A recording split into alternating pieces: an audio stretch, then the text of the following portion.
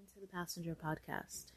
So, one of the things that I wanted to discuss today was the fact that there's always this point of return.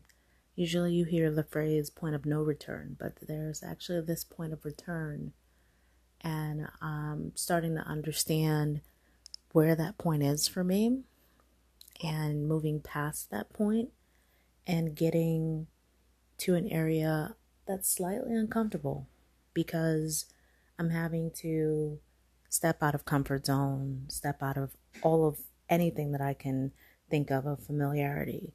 And so it's something that I have to do gradually. It's not going to happen overnight or anything like that. But with that being said, today was a perfect example of reaching that point of return, that moment where you can literally be like, I'm going to continue to go down this downward path, or I see myself going down this downward path and I'm going to almost stop the current, this like rush of, if you think of like a raging river, I'm actually going to stop the current or go against it. And that takes a lot of energy and effort, hopefully gaining resistance and strength over time, so it's a little bit easier to do. But it's still a foreign concept to me. It's not. It's literally like going against the current. And at some point, I'm hoping it gets easier, but not there yet. But that point of return is very much key. I'm not sure of who said it first, but it's definitely been said before, and that on the other side of an obstacle is a victory, or on the other side of, a storm. There's different analogies or metaphors that are used to capture that idea. And that's exactly what it feels like on the other side of anxiety, or the other side of a panic attack, for example. It is something that's fulfilling or something that is rewarding in that same way. And it's difficult to get to that point. It's very difficult because you never know if the reward, I think of things in terms of cost, and I think of things in terms of value. And you never know if that reward on the other side is actually worth all of the energy, all of the level of uncomfortableness that comes with it. You never really know if that's actually something that is worth your while. It's like it reminds me of like game shows, watched as a kid, and they go through all these puzzles and they go through all these steps, and at the end it's like, oh, you won, a free rubber ducky or something. It's You don't know if that reward is really worth all the effort. I think the perspective that I'm trying to take is not even thinking about the destination or the reward, but understanding that going through these obstacles, I am improving my stamina, I am improving my mental wellness. So regardless of if the reward at the end is considered worth it, I still went through those obstacles, and I know the course, and I can improve upon it, and I can do better next time. That's the perspective I'd like to take. I can't necessarily say that I'm at that point where I see it that way, but that's the perspective I would like to take at some point. That for so long it has been an all or nothing thing, that if I don't get 100% of my expectations, then it's somehow not worth the effort. And it's very clear, a blind man can see that that's not how life truly operates. There's all this in between, there's all these shades of gray, and you don't always, number one, you don't always get what you want, but you also don't always get back what you put in. And I personally have to make peace with that. And there hasn't been a lot of peace with that realization. And I'm not sure how to make peace, but I know I have to make peace with that. Earlier in the year was a perfect example of not making peace with the effort that was placed in and allowing that to dictate my emotions moving forward. And that really can't happen again because it takes me off track. It consumes my thoughts and emotions, and that's really all that needs to be consumed to get off of track. And so I'm trying to get to a point where I'm able to just focus on the course right in front of me, focus on the challenges right in front of me, focus on the opportunities right in front of me. It's easy to just look past and look into the distance. And the metaphor that comes to mind, I think of a game of golf. When they start out and they're, 300, 400, I don't even know if that's realistic to say, but they start out and they're 400 yards from where they need to go. And so they just pick a point along the path of where they want the ball to go. And they hit it there. And then they hit it again. And that's really where I'm at right now mentally. Just not trying to bogey, just not trying to end up literally in the trees. Just trying to stay on the fairway. And as long as I continue to make that effort towards the goal, that hopefully that I'll get where I need to go. That's kind of the idea. And actually I want to change that from hopefully. It's also about having a plan of action. I know that's super important, but it's also really, really scary. Really, really scary to have a plan of action and have that level of accountability for self. No one else checking to make sure that you dotted your I's and crossed your T's.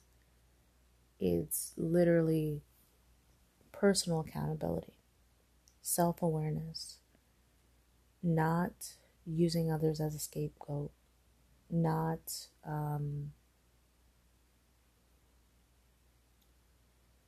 projecting, not doing any of those kind of things.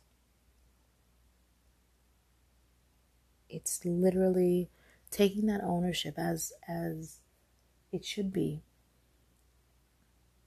And I've said this before in previous episodes, in response to an email I got.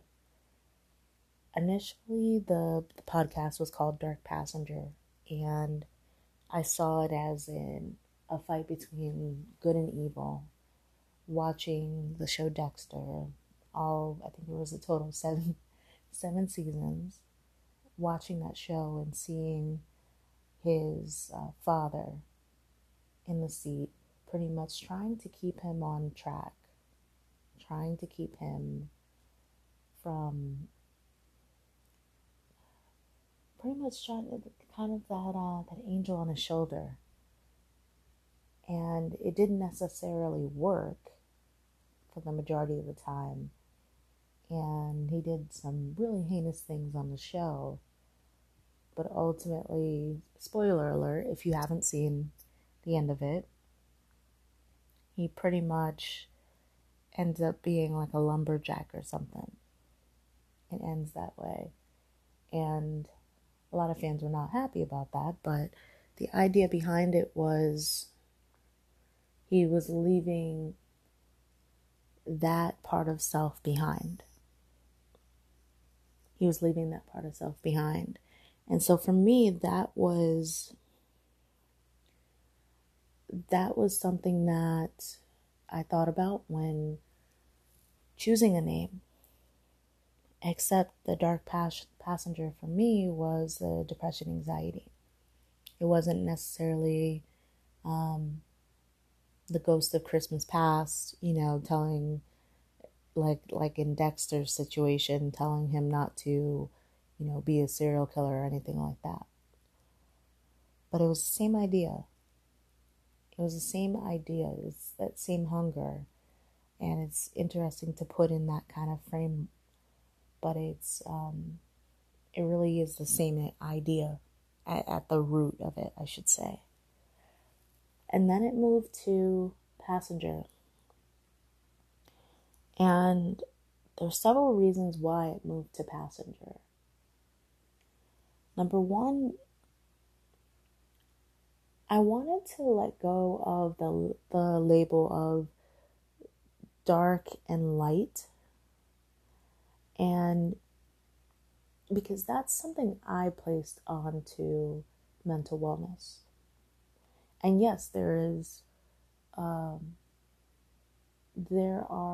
behaviors, thoughts, and emotions that are favorable and unfavorable, but I wanted to change the way that I perceived what I'm dealing with, and that starts with the language that I use to describe it. Because referring to it as a dark passenger, there's already this negative connotation. There's already this secretiveness, if that's even a word. There's a very eerie sense. And I wanted to move away from that. And so removing that word was intentional for a variety of reasons. That was one of them. To take, I was doing a disservice by adding this quote unquote darkness to totally normal thoughts and emotions and actions. That includes anger, that includes bitterness, despair, disappointment, any kind of emotions and feelings. And no longer putting those labels of these are good emotions that should be exhibited and these are bad emotions that should be exhibited. Anger has its place, just like happiness does. And I had to remove that label from it to really get that point across. And so I'm left with just passenger. And with passenger, it also has these multiple meanings. Because when it was dark passenger, I saw myself in the driver's seat, and somehow this other thing, the depression, anxiety, there, ominous, never present, I saw it as the passenger. And this isn't a good or a bad thing, but something changed where I then saw myself in the passenger seat and depression, anxiety was driving. And there's a positive and negative to that, as you could possibly imagine. I felt as if I was giving up my power. And there is power in vulnerability. There's power in relinquishing power and surrendering to the right things, to the right people. But surrendering to depression, anxiety is not something that's healthy. And so naming it passenger, it was just me acknowledging that I had given up control. I had relinquished that control, and I was no longer driving. And I was going places to going places and not going places. And I wasn't where I wanted to be, shockingly. That's what happens when you're not behind the wheel. You don't have control over where you go. And that's exactly how it felt. The problem with that is it's great when you're on a plane or a train or a bus, or even if a friend's driving. But you don't want illness behind the wheel. You don't want to relinquish that power to the wrong things and to the wrong person. And that's exactly what I ended up doing. Being a passenger in my own life. That's not what we're designed to be. We're not designed in that way. It's almost, or it is a disservice to life itself and the wonders of life. And this idea that, similar to a sport, being a spectator of our lives. And I'm not the only one guilty of this. It's pretty much social media in a nutshell. It's something I despise about social media, this idea that we are somehow spectators in each other's lives. We're not really involved. We're not really engaged. We're just kind of watching things happen as they happen, but not taking an active participant role in each other's lives. And so it's fitting to have it called Passenger for that reason. And I don't know where that change happened as far as feeling like there was this dark passenger there versus not even feeling like I was in the driver's seat anymore. It's a bittersweet feeling. Each situation is equally as problematic. To have that kind of energy in the car with you, and then to have that same energy driving you, equally as problematic, equally as detrimental.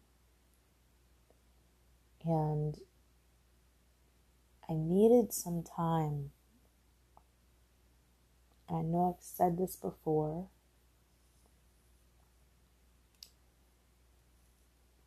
I felt like I needed some time to breathe and sort it out and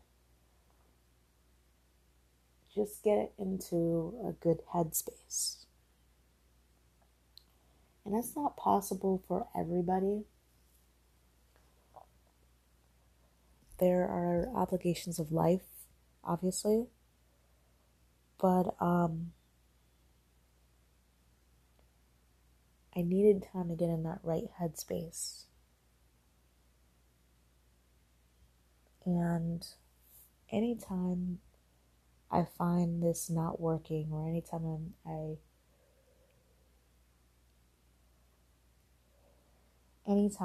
find a challenge with this, I gotta think back to the decisions I made exactly 1 month ago to get the help that I needed and to get in the right headspace and take action and keep this momentum going.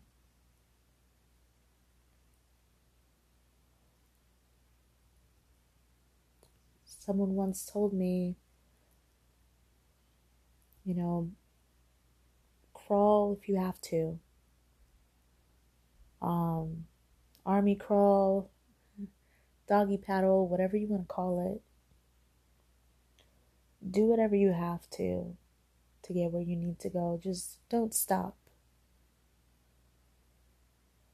Just don't stop.